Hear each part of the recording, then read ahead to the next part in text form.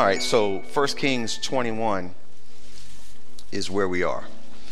We made our way down to verse 16 last week. I'll read it and then pray, and then we'll ease into verse 17, and we'll just kind of see how far we get tonight. We're moving towards killing off Ahab and Jezebel, which is a good thing. Sometimes you just got to move on, you know. Sometimes you just need to move on. And yeah, so let's read 16. Notice it says, so it was when Ahab heard that Naboth was dead, that Ahab got up and went down to take possession of the vineyard of Naboth the Jezreelite.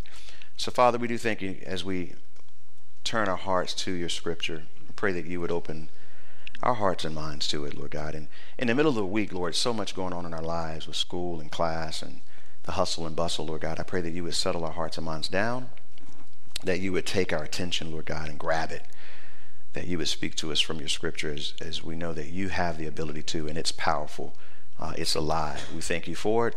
I pray that nothing would hinder, no cares about work tomorrow, what's going on at home, what's going on in the world, or even distractions in the room, Lord God. And let us just sit and be refreshed through the teaching as well as the fellowship afterwards, Lord. We love you. We thank you in Jesus' name. Amen. So you got to catch the scene. Those of you who may be just joining us, Ahab went to talk to Naboth about wanting to buy his vineyard because it was near Ahab's country home, country palace out in Jezreel. And he said, hey, I'll either trade you for one that's better or give you money or whatever you want. And Naboth was an honorable man. It was a family inheritance, so he refused to get rid of it. He was honoring those who came before him, his father, his grandfather. And so you remember that Ahab went back to the palace pouting about it, got into bed and turned his head to the wall like he was a little kid. And Jezebel said, don't worry about it. You're the king. I'll fix this for you. So she stirred up some lies, paid some guys off to lie on him, set him up, and they killed him. In Chronicles, we'll see that she also had his sons killed. She just wiped the whole line out so she could just take it to give the vineyard to her husband. We talked a little bit about her last week, and I almost got into a little trouble, but YouTube didn't catch it. Because we're always talking about the spirit of Jezebel, and one of the things is her promoting, yes, that just the deception, no issues with lying and creating false narratives and murdering to get what she wanted. And I don't know why, it just seems like that's the times we live in, especially here in our own country and many countries around the world. But anyway, so she does this. She says, hey, look, he's dead. Go take possession of the vineyard. Y'all remember this, right? This is a review. So verse 16 kind of brings us back to this guy is happy about this, and he's now going to get his vineyard like he just got a brand new toy or something. You know, this is like he's skipping down the path to check his new vineyard out so he can plant his vegetable garden, while this man and his sons are just slaughtered because of falsehoods and lies and deception that was perpetrated against him for no reason at all. And so that's kind of the scene. He's all happy about taking possession of this vineyard. He's focused on that, but the Lord is not going to allow him to enjoy it. So we pick it up in verse 17. It says, then the word of the Lord came to Elijah the Tishbite, saying, arise, go down to meet Ahab, king of Israel, who lives in Samaria. There he is in the vineyard of Naboth, where he has gone down to take possession of it. You shall speak to him, saying, thus says the Lord, have you murdered and also taken possession?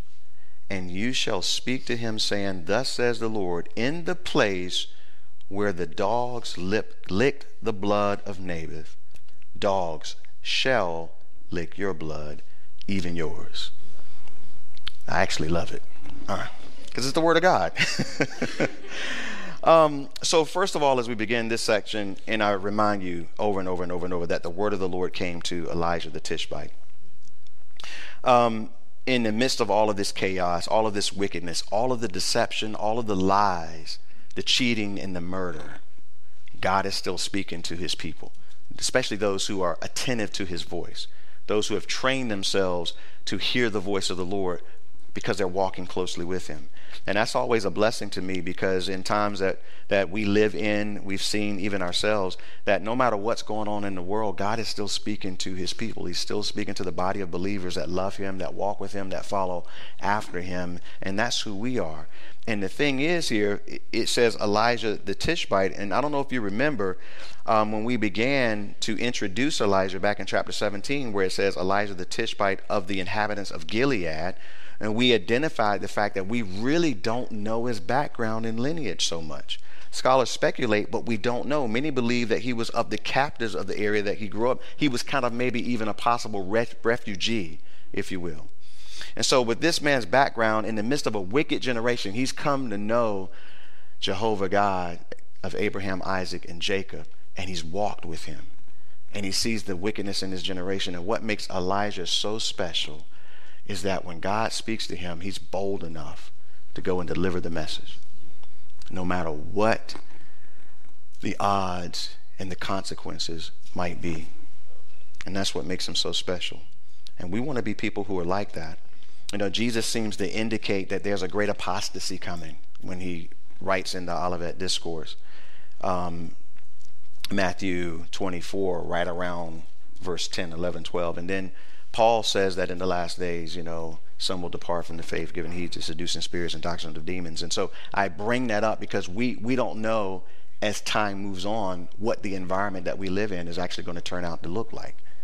The scripture seems to indicate that it's going to be rough, you know. And one of the things I always think about is, man, are we being prepared to be willing to speak the truth no matter what the environment looks like? I want us to be able to do that. And so here's this man. We don't even know his background, but he speaks for God. And that is wonderful. 2 Chronicles 16:9, not on the screen. You can make a note if you want to in your notes. It says, "For the eyes of the Lord run to and fro throughout the whole earth, to show himself strong on behalf of them whose hearts are perfect towards him." That's what he's looking for. Nothing else matters. Lineage doesn't matter. Background doesn't matter. Training doesn't matter. Knowledge doesn't matter. Are you willing to have your heart totally dedicated to him, walking with him, hearing his voice, and willing to be obedient? And then Peter, quoting the Old Testament, says in 1 Peter 3:12, he says, "For the eyes of the Lord are on the righteous, and his ears are open to their prayers." Isn't that good news? "But the face of the Lord is against those who do evil." We got to remember that in the times we live in, y'all. God is looking for people who would just honor him, worship him, and walk with him. And so, even in the midst of all of this craziness, this woman Jezebel killing and murdering people over a vineyard, the word of the Lord comes to Elijah the Tishbite, saying, now check it out what God says to him. He says in verse 18, he says, "Arise, go down to meet Ahab, king of Israel." Y'all see that? I think it's interesting because remember, Ahab is, according to the text we've been reading, the worst king Israel's had to date. Okay? More idolatry than everybody who's come before him. And God says, go down to meet him, king of Israel. And of course, Israel, the name, means those who are governed by God, is one way that you can interpret it. The nation that's supposed to be governed by God, which is supposed to be walking with God, that's supposed to be very sensitive to the voice of God. And yet this king has taken them so far away from God. There's idolatry. They're worshiping Baal and Ashtoreth. They're sacrificing their babies to these gods. They are committing all types of sexual immorality in the worship of these gods. Yet God says, go down to meet Ahab, king of Israel. And then notice it says, who lives in Samaria. I think the Holy Spirit writes in such a way to provoke our thought. Everybody understand what I'm saying? Like, this is not a textbook, it's alive. So that means every jot and tittle means something to the Lord. He wrote it. With all scriptures God breathed. So Israel, who's supposed to be governed by God, but the king lives in Samaria. Why? Because the nation is divided. It's like the Holy Spirit is pointing out all the issues. A divided nation given over to idolatry. far away from God. And so all of these things are being hinted towards. And then what God says here in the text, he says, there he is, check this out, in the vineyard of Naboth, where he goes down to take possession. Notice how the Holy Spirit writes. He didn't say there he is in his vineyard. He didn't say that. God still calls it the vineyard of Naboth. Why? Because it was unrightly taken from him. He was murdered. And I love that. God recognizes it for what it is. God sees the whole thing, y'all. And he calls it like it is. In God's eyes, this still is the possession of an innocent man who was murdered to have it taken. Why is that important? Well, there's a lot of reasons why we can say it's important. It's important because a lot of times we look at all the things going on in the world and we forget the fact that God pays attention to every bit of it. And that's what happens to the righteous in every generation. They grieve because of what they see. Even the Bible says Lot grieved by the things he saw and heard in Sodom and Gomorrah. Wondering, Lord, how long before you judge? That's what the martyrs in Revelation chapter 6 were saying. Lord, how long before you avenge our lives? He says, just a little longer. Those words are sweet to me. Ain't gonna be long now. Lord, we there yet? Ain't gonna be long now. Judgment's coming. Wrath is about to be poured out. But that's kind of the hint here. God sees it, is the point. He sees what all of those who belong to him go through. He sees what the innocent child goes through. He sees what the orphan goes through. He sees what the widow goes through. His eyes are upon all the earth, and he takes watch over it. And nothing will get by him, and he will reconcile everything in due time. Everything is seen by God, and we love that. So he calls it the vineyard of Naboth.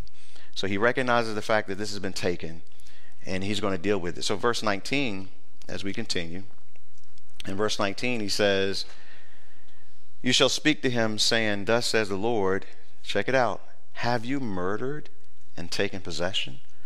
Again, the Holy Spirit wants us to think.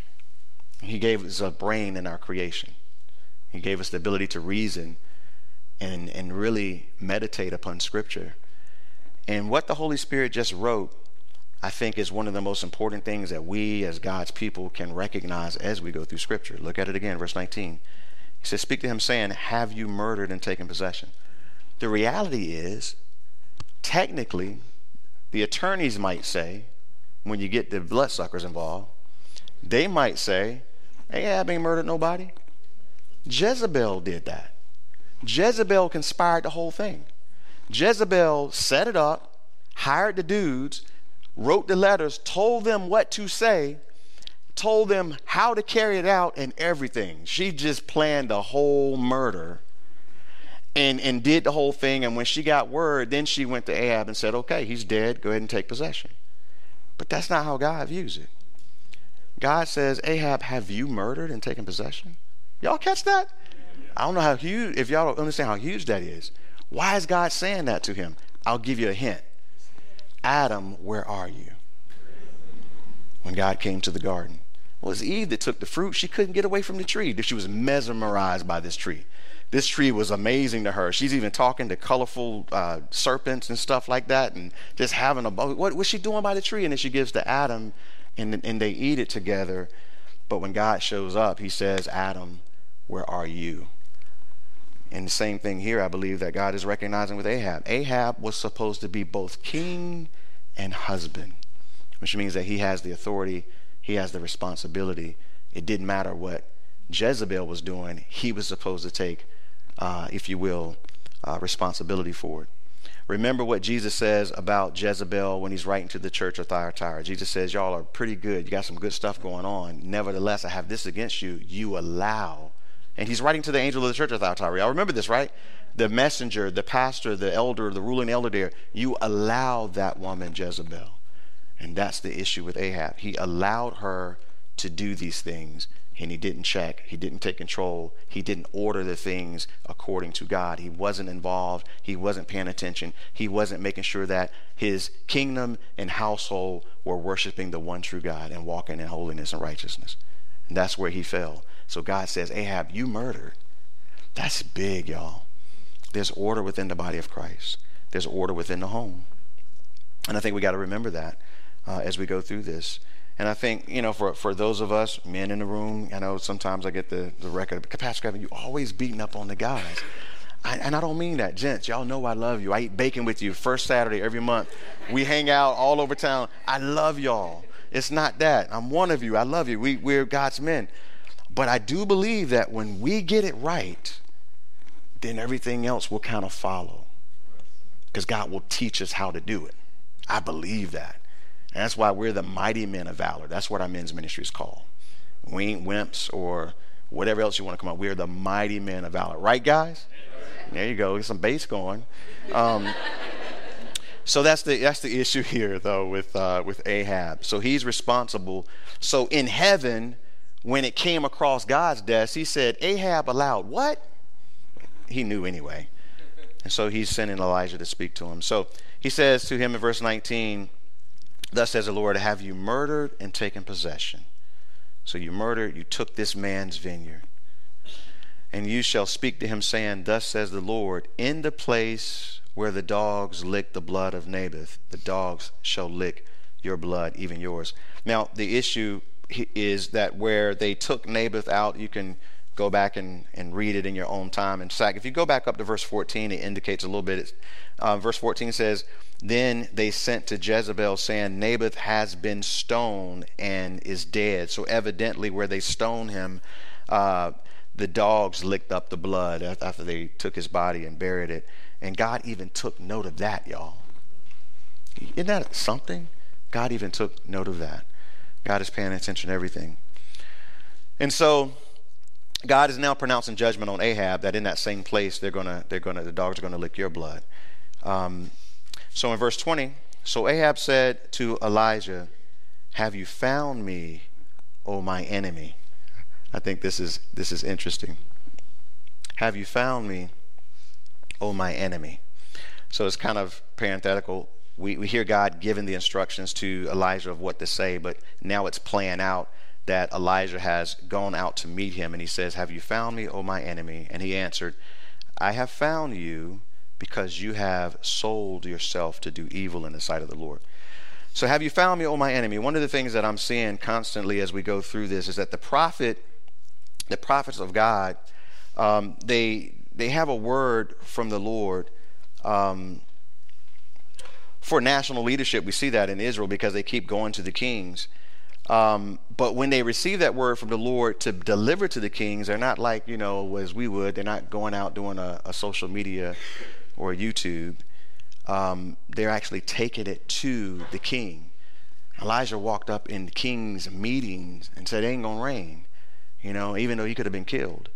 And the thing is, the thing that kind of stuck out to me, even last week when we saw the one prophet that went to speak to him, and he had the guy strike him. Y'all remember that? A funny scene. And he had to go out where and meet him as he was coming there and tell this story to get the king's attention so he could deliver the message. How many of you remember that story?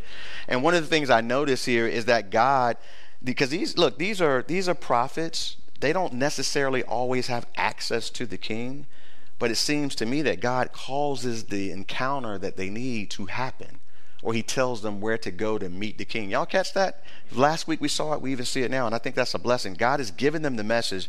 God is causing them to have an encounter with the king when the message needs to be delivered. It's amazing. Meyer, one of the commentators, says, though the king knew it not, Elijah was his best friend, and Jezebel was his dearest foe. Isn't that something? She was his wife. Elijah was his best friend. Why? Because he brought the word of God. And we're going to see how that plays out in a minute. And Jezebel was doing him in. But God causes these prophets to have these encounters that they need to have when it's time for them to deliver a message to someone. And it's good to see these prophets in the Old Testament, how diligent they are to do this. And so he says, have you found me, O my enemy? And he answered and says, I have found you. And he says, I found you because... I think Elijah understands that. God told him exactly where to go. Elijah hadn't talked to him in years at this point. Did Elijah even know that he had taken possession of Naboth's vineyard? Probably not. The Lord spoke it to him. So he told him where to go, where to meet him, and what message to deliver. And he says, I have found you, look at it, because you have sold yourself to do evil. And the reality is, as he says, you have sold yourself. He says you have given yourself over to do evil. You didn't stumble on it. It's not like you just happened to sin today. You've given yourself to sin. Ahab is a slave to sin and idolatry at this point. In Romans 7:14 it says, for we know that the law is spiritual, but I am carnal, sold under sin. Of course, Adam is the one who sold us into sin, if you will. And so we have this sin nature in us, and the flesh is not redeemed. And so that's why the battle is happening in the Holy Spirit. We've been redeemed by the blood of Christ. The Holy Spirit has filled us, and the Holy Spirit is leading us in the walk of righteousness. But he says you've sold yourself. It's similar. You have given yourself over. Ahab, you are a slave now to the sin that is in your life. It's a very sad statement that Elisha says of him. So he says, behold, verse 21, he says, behold, I will bring calamity, here in the New King James, it's evil in the King James, on you, Israel, both bond and free. Sometimes to kind of get a sense of how God feels about it, you kind of got to look at the King James. And the King James says, those of you who are reading it, I heard a chuckle, so somebody's reading it. It says, behold, I will bring evil upon thee, and take away thy posterity, and I will cut off from Ahab him that pisses against the wall. I like the King James. The Lord said, because here's what God, the Holy Spirit doesn't know anything about gender rights and fair gender issues that we're dealing with today, and all that kind of stuff, and people wanting to change genders and not sure what gender they are. God says, if you can stand up straight and pee a stream against a wall, you are genetically a man. I'm sorry. The point he's making is I'm going to kill every male descendant of Ahab. This is an adult Bible study. Y'all okay? The kids are over there. Y'all chill out. It's all right. I made y'all laugh. It's okay to laugh in church. All right. Yeah, so he's going to kill all of the male descendants. And we've seen this before. God is going to wipe out the line is what he's saying. But we're going to see something about God's character here in a minute. So every male in Israel, both bond and free. I will make your house like the house of Jeroboam, the son of Nebat. Y'all remember Jeroboam was the first king of the northern tribes of Israel. And he began immediately to lead them into the worship of Baal, because he didn't want them to go down to Jerusalem to worship, because he thought he would lose the kingdom. And so God cut him off. And like the house of Baasha, the son of Ahijah, remember that same thing, because of the provocation with which you have provoked me to anger and made Israel sin. And one of the things we've seen consistently as well is it's not just the fact that Ahab is in sin and idolatry. The issue is, like these other men, he's led the nation into idolatry. Okay? And so that's really the issue that God is having him. And so then he says, verse 23, and concerning Jezebel, let me deal with her. God didn't forget. He had to deal with the one who was in charge first. And that's always the way God does things. God is a God of order. I want to drill that into us. God is a God of order. Every household, God wants to speak to that man. God desires a godly man to be over every household, because he's going to cover his household in prayer. He's going to lead his household in the word, and he's going to stand in the gap for them on behalf of the Lord. But now he's dealing with Jezebel. So in verse 23, and now concerning Jezebel, the Lord also spoke, saying, the dogs shall eat Jezebel by the wall of Jezreel. We're going to see that as we go into 2 Kings. She's going to be thrown down and eaten by the dogs. The dogs shall eat whoever belongs to Ahab and dies in the city, and the birds shall eat whoever dies in the field. So God's plan is to wipe out the line of Ahab. But there was no one like Ahab who sold himself, there it is again, to do wickedness. No one like him. He was completely given over to it. This is why he married this woman to begin with. Completely given over to wickedness and everything that it entailed. In the sight of the Lord, because Jezebel, his wife, stirred him up. That's how God ends that. Because Jezebel, his wife, stirred him up. He had no backbone. He didn't have strength. He didn't worship God. He couldn't stand in a place of godly leadership. And she was able to turn him whichever way she wanted. And she literally ran things through him and behind the scenes. And that's what we see about this woman, Jezebel. And it's a sad thing that was taking place in Israel. Now, as we finish the chapter, we're going to see some things that about God's character. It says, and he behaved very abominably in following idols, according to all that the Amorites had done, whom the Lord had cast out before the children of Israel. And if you remember, the Amorites were very wicked. You can do studies of that stuff, the stuff that was going on, the child sacrifice, the sexual immorality, all of the filth that went on with the worship of their gods. So it was in verse 27, when Ahab heard those words, notice this, that he tore his clothes, put sackcloth on his body, and fasted and lay in sackcloth and went about mourning. And the word of the Lord came to Elijah. And this is not the first time we've seen this in the scriptures. Something similar happens with Hezekiah. The word of the Lord came to Elijah the Tishbite, saying, see how Ahab has humbled himself before me. Because he has humbled himself before me, I will not bring the calamity in his days. In the days of his son, I will bring the calamity on his house. That's a big verse. We just finished hearing all the wickedness that this guy did. Horrible man. And yet, because of his you almost want to say repentance, but it touched God. He mourned, he fasted, and the Lord said he humbled himself. Because of this, God says, hey, I'm going to spare him. I'm going to carry it out, but I'm not going to let him see it. And that's the grace of God, isn't it? It's amazing just to hear God even write that in there. But that is the reality of the God that we serve. You know, a lot of people that you may talk to will like to take your God and say that he's an angry God. And the God of the Old Testament is all about murder and killing people and all of this kind of stuff. And the reality is that's not God at all. God is the same from the Old Testament through the New Testament. We know that, amen? He's the same yesterday, today, and forever. He never changes. And that is a God of mercy and a God of grace, a God who desires people to turn to him as opposed to turning away from him, to worship him and only him. That's what he's looking for. And so he responded to the humility of Ahab at this point, and he spared him from having to see it, but it will come upon his line.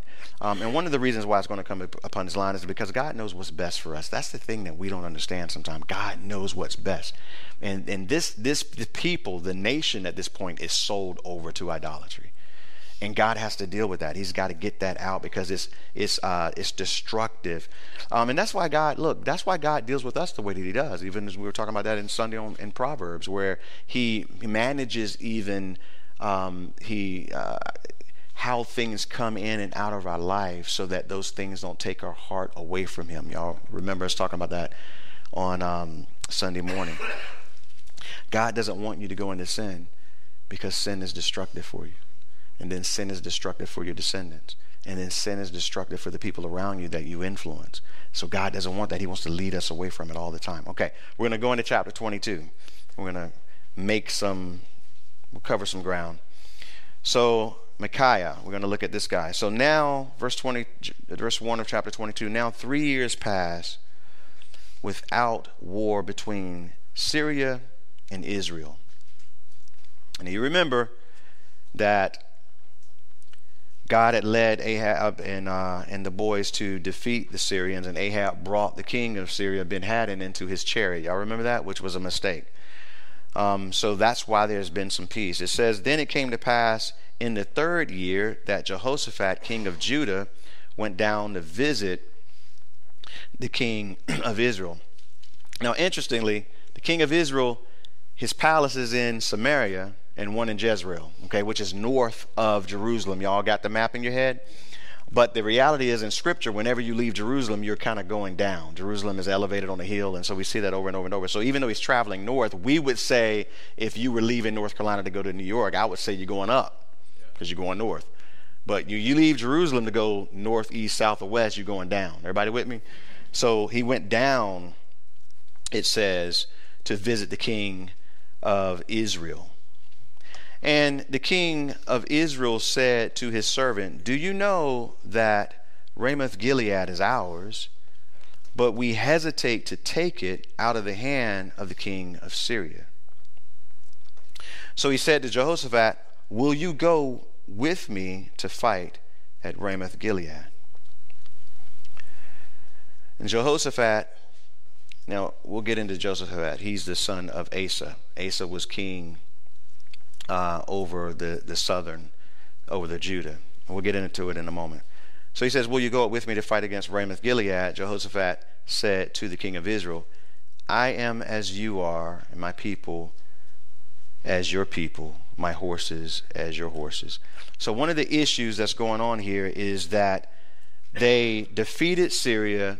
Ben-Hadad was hiding, and his men came and pleaded with Ahab because they heard that the kings of Israel were more peaceful and merciful. Y'all remember this story? So Ahab said, he's alive, he's my brother, bring him out. Y'all remember that? I mean, brought him up into the chariot, and then he didn't kill the enemy. He didn't deal with him, and he let him go.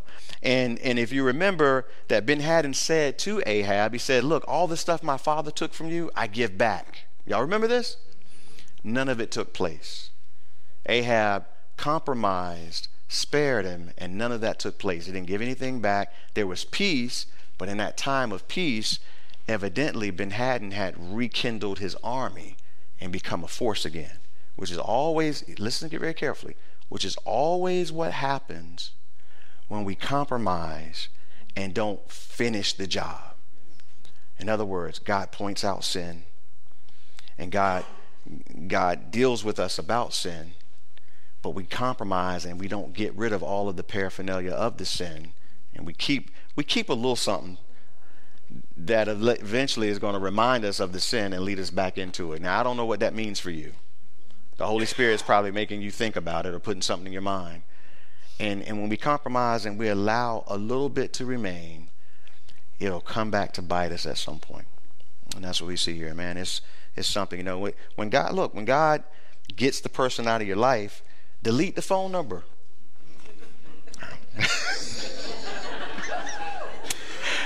Okay, it spoke to somebody. Yeah, God's like, don't keep the number. You know, why you got the black book from when you were single? Okay, I know, I'm old. Y'all don't even know what black book. You got it? Okay, you understood. Okay, the 18-year-old understood what I meant, so it's good. Why you still got that thing? You know, you should throw that thing away. You don't need to keep it. You know, don't hang on to stuff. You know, you never know. You make up reasons in your mind to keep stuff you don't need to keep around. No, get rid of it. Ahab should have killed Ben-Hadad, subdued them, took the places back that belonged to Israel, and put it all to rest and moved forward. But he didn't. He was a compromiser. And so now the compromise is coming back at him. And so now they got to get ready to go to war against Syria again, unnecessarily. Is everybody seeing the picture? Again, unnecessarily. Look, you don't give up drinking, but that one bottle, that's some really good stuff, and it was a gift, and it's really good. Well, you know, I feel bad to throw that away. I'll keep it. Maybe I'll give it to somebody as a gift. And then you have a hard day and pop it. You know, get rid of it. Pour the whole thing out. Get rid of all of it. Don't keep the stash that you got. Because you act like the Lord don't know you got it. The Lord knows you got a stash of weed in your shed. He knows. Anyway, I'm sorry. None of that is in the notes. I didn't plan to talk about it. But that might be prophetic, so for somebody. I guess the word for you is go home, pour out the bottle.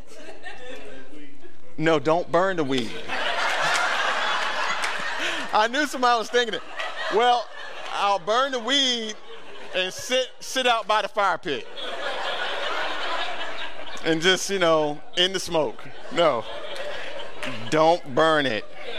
Flush it.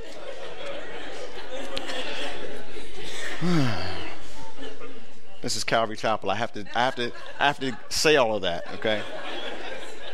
All right. So he's like, hey, would you go fight with me at Ramoth, verse 4, verse 5. So Jehoshaphat said to the king of Israel, please inquire. But before we get there, verse 4, Jehoshaphat, who's the king of Judah now, his father was a good king. Judah is still worshiping Jehovah. Okay? But here he is. And this is what I love about the scriptures. It exposes all the issues. Here's Jehoshaphat up there visiting the king of Israel. There's really no reason for him to visit this king. He's in idolatry. What you gonna do? So he's up there hanging with him. Then he don't let him talk him into going to war. And he has the nerve to say, I am as you are, my people as your people, my horses as your horses. I don't know about the horses, but the people are not the same, because Jehoshaphat's people are worshiping Yahweh. The priests are killing the bulls and doing burnt offerings in the evening, worshiping God. Whereas up in the north, Ahab and them are still worshiping Baal. So there's a compromise here. Jehoshaphat's a good king. We can go into Chronicles and look at it, but there's always a little bit of compromise. And that's what the scriptures seem to point out. And that reminds me of God sees my compromises. Even when I'm walking with him, he sees the little areas where I may or you may compromise. Those things are recorded. He sees those things. And so when the Holy Spirit points it out to you, just give it over to him. Just say, well, Lord, you see this. Help me with this. Take this from me. All right. So verse 5, and Jehoshaphat said to the king of Israel, please inquire for the word of the Lord today. Lord, there is Jehovah, Yahweh, the king of the God of Abraham, Isaac, and Jacob. Okay? That's the God that Jehoshaphat and his people serve. So then the king of Israel gathered the prophets together, about 400 men. But these are not prophets of Yahweh. These are prophets of Baal and Ashtoreth. Now remember, Elijah had killed 450 of them. He done recruited some more. He got more on the payroll again. So he brings all these false prophets, is what it is, about 400 men, and said to them, shall I go against Ramoth Gilead, the cities of Syria, to fight, or shall I refrain? So they said, as false prophets always do, go up, for the Lord will deliver it into the hand of the king. Because they're on the payroll. What else are they going to say? Yeah, they're on the payroll, false prophets. They're going to tell the king what they know the king wants to hear. And so notice in verse 7, and Jehoshaphat said, is there still a prophet of the Lord here that we may inquire of him? So what Jehoshaphat is saying, no. Is there a prophet of Jehovah, of Yahweh here that we can talk to? Because I don't even recognize these guys. These guys seem to be a little off. Jehoshaphat should have packed up and left, is what he should have done. And he hanging out. So is there a prophet of the Lord, basically? Because when you need to inquire the Lord. I think sometimes, and we see it in the Old Testament, but sometimes we can do the same. Sometimes we want to inquire at psychology. We want to inquire at the legal system. We want to inquire at the scientists. We want to inquire at the medical system. We want to do all this inquiring before we inquire at the Lord. Let me show you how God sees it over in Second Chronicles. I wasn't going to use this verse tonight, but 2 Chronicles 16, really quick. We're going to look at even Jehoshaphat's father here, Asa, who was a good king. 40 years, peace in Judah. Remember, I keep telling y'all Asa's a good king, right? But all of us got a few things that we compromise on, and the Lord takes note. 2 Chronicles 16, verse 11, and you can keep your finger there because we'll come back to it in a few minutes. But it says, note that the acts of Asa, first and last, are indeed written in the books of the kings of Judah and Israel. And in the 39th year of his reign, Asa became diseased in his feet. His malady was severe. Yet in his disease, notice this, he did not seek the Lord, but the physicians. Isn't that an interesting little blurb? And it's not that physicians are wrong. Jesus, even Jesus acknowledged that it's the sick that need the physician, not the well. But I think the Lord is like, yeah, but what about me? I'm the one that's been leading you. I'm the one that's been providing for you. I'm the one that's been helping you defeat these other nations. And you just ignore me? Man, we need to think about this. If you're sick, if you're dealing with something, hey, let me first talk to the Lord about it. With anything in my life. You got a financial problem? Let me first talk to the Lord about it. You got a legal problem? Let me first talk to the Lord about it. Your kids got issues in the school system? Let me first talk to the Lord about it. You don't know what to do? Let me first inquire of the Lord about it. Okay? And then I'll use the things that he's put around me as well. I'll do the things that I know that I can do, but let me first talk to him, then trust him through the process. I think that's the order of it. So you can keep your finger there. I may come back in a moment. So we continue. So in verse 7, and Jehoshaphat said, is there not a prophet of the Lord here that we may inquire? So the king of Israel said to Jehoshaphat, there is still one man, Micaiah, the son of Imlah, by whom we may inquire of the Lord, but I hate him. I like this. He hates the man. Why does he hate him? It tells us, because he does not prophesy good concerning me, but evil. Well, that's because you're worshiping Baal. And he's the prophet of the true God. So Jehoshaphat said, let not the king say such a thing. In other words, don't speak evil against the prophets of the Lord. Okay? Then the king of Israel called an officer and said, bring Micaiah, the son of Imlah, quickly, because he got him locked up because he prophesies the truth. Listen to me very carefully. I started with this and I'm going to go back to it. There's a time coming when those who stand for and preach the truth of God will be persecuted in this country. I know. I just sense it through the scripture. I just think that's what's coming before we get out of here. Verse 10. And the king of Israel and Jehoshaphat, the king of Judah, having put on their robes, sat each on his throne at the threshing floor at the entrance of the gate of Samaria. And all the prophets prophesied before them. All the false prophets, that is, are prophesying before them. Now Zedekiah, the son of, made horns of iron for himself, and he said, thus says the Lord, with these you shall gore the Syrians until they are destroyed. All just telling the king what he wants to hear. Verse 12. And all the prophets prophesied so, saying, go up to Ramoth Gilead and prosper, for the Lord will deliver it into the king's hand. Then the messenger who had gone to call Micaiah. So here's what's happening. All the prophets are telling the king what he wants to hear. 450 of them, they just prophesying. It's almost entertaining. While the messenger is going to get the prophet of God, Yahweh, out of his cell to come and prophesy. So the messenger had gone, he called him, and he spoke to him, saying, now listen, the words of the prophets with one accord encourage the king.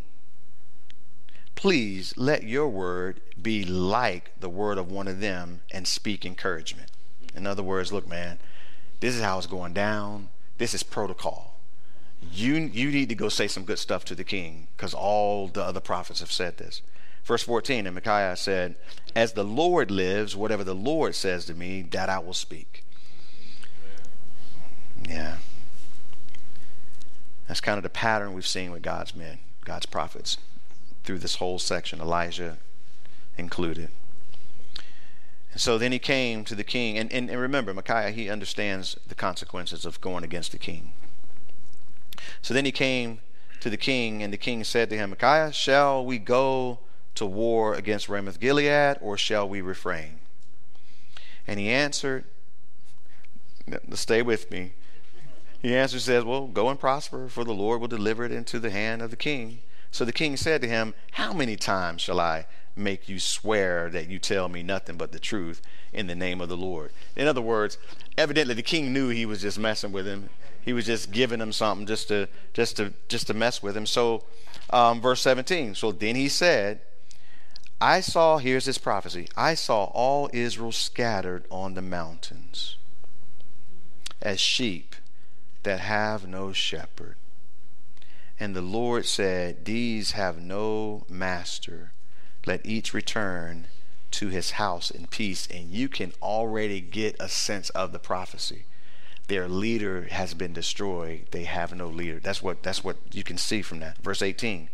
And the king of Israel said to Jehoshaphat, so he looks at his boy on the other throne from Judah, and he says, did I not tell you that he would not prophesy good concerning me, but evil? Then Micaiah said, therefore hear the word of the Lord. I saw the Lord sitting on his throne, and all the host of heaven standing by on his right hand and on his left. And the Lord said, who will persuade Ahab to go up, that he may fall at Ramoth Gilead? So one spoke in this manner, and another spoke in that manner. Check this out, verse 21. Then a spirit came forward and stood before the Lord and said, I will persuade him. And the Lord said to him, in what way? So he said, I will go out and be a lying spirit in the mouth of all his prophets. And the Lord said, you shall persuade him and also prevail. Go out and do so. I don't know if he caught that. This is a staff meeting in heaven. I don't know what else to call it. and God's like, look, we need to go ahead and deal with Ahab. Who's going to go down and persuade him to go fight so we can destroy him and be done with it? And the one spirit's plan was, I'll go and I'll speak through all of his prophets that they would persuade him, which is the scene that just took place. It's amazing. And I can go on and we'll make some comments as we wrap up. We're almost out of time. Therefore, look, the Lord has put a lion spirit in the mouth of all these prophets of yours, and the Lord has declared disaster against you. I hope y'all are catching this. Here's this one guy, 400 and something men out there putting on a show, lying to the king. This prophet of God shows up and says, yeah, all of them have a lion spirit. All of them have a lion spirit. God says, if you go fight, you're going to be destroyed. He goes against everybody. One man by himself. The same way Elisha did. I get the sense that there are times when maybe one man or maybe one woman or maybe one child even has to just be willing to say, you know what, this is not right. This is what God says. And I love it. I love it. So now Zedekiah, the son of that guy again, verse 24 is where I'm at, went near and struck Micaiah on the cheek and said, which way did the spirit from the Lord go for me to speak to you? You know, he's mocking him now. And Micaiah said, indeed, you shall see the day when you go into an inner chamber to hide. He says, you can strike me now, but you're going to see the day where you're so frightened that you go hide. And so the king of Israel said, take Micaiah, return him to Ammon, the governor of the city, and to Joash, the king's son, and say, thus says the king, put this fellow in prison. Imprison those who speak for the Lord, basically. Feed him with the bread of affliction and water of affliction until I come in peace. Look at the boldness of our prophet here. But Micaiah said, if you ever return in peace, the Lord has not spoken by me. And he said, take heed, all you people. He kind of looks at everybody now and say, take heed of what I just said. He said, because if you return alive in peace, then I'm not a prophet. That's what he just said. I love it. Bold. To speak for the Lord when everybody else says something totally different. He's willing to speak for the Lord. You know, I think we caught a glimpse of men who were called by God who were willing to do that a few years ago. And I think that blessed my heart, actually, because it told me that, you know, there is a remnant even within the church that's willing to stand in time of difficulty for the Lord. And I think that goes on all around the world in the Christian church. We don't have a good estimation and understanding of what the church looks like because all we see is the social media and the mega church stuff and all the stuff you see on the internet and all this kind of stuff. But the reality is God always has a remnant. And there are some There are some people who are just sold out for him in every way throughout the body of Christ around the world. And what we got a glimpse of a few years ago is that when it happens, when times take a turn, when persecution arises, there are going to be people of God all over the world that will stand up for God. We see that well, we don't see it here in the United States, but the church is seeing it everywhere else. In China, in Iraq, we've had men come to our conferences who we couldn't record because they come from areas where Islam is prevalent, and they come to tell the stories of the things that happen, the underground church that's happening, how Muslims are getting saved and coming to the Lord, and but how they're still killing people when they convert to Christianity and stuff that we just don't see and hear here. So it's crazy stuff going all over the world. But these are the stories in the scriptures that encourage me. I like this guy, Micaiah. I mean, he's one of my favorites now. I mean, this dude, he just walked in there, faced 400 and something, and said, y'all are lying. And you're going to go out and you're going to die, King. I love it. So we'll get to see Ahab die next week. I wanted to kill him tonight. But next week he'll die, and then in the next few weeks, as we continue in the 1 Kings, we'll get to see Jezebel get dealt with. Yeah. But some points and nuggets in there for us. The Lord is with us. He's watching everything. He loves us. He's gracious and merciful towards us, and we can count on that. And as we prepare to go out, just remember that. So bow your heads. Father, thank you. Thank you that you're so wonderful, Lord God. I pray that you would minister to our hearts continuously, even in our time of fellowship now, Lord God, that you would move mightily on us. Strengthen us, Lord, that we may represent you in every way, in every place that we go. Fill us fresh with your Holy Spirit. Give us wisdom, discernment, the things we need as we navigate. Lord, let us continuously feast upon your word and grow stronger in spirit because of it. Lord, I pray you would be with us in homes, cars, classrooms, workplaces of all sorts, Lord God, until we gather together again. In Jesus' name we pray and we thank you. Amen. Amen. Let's worship.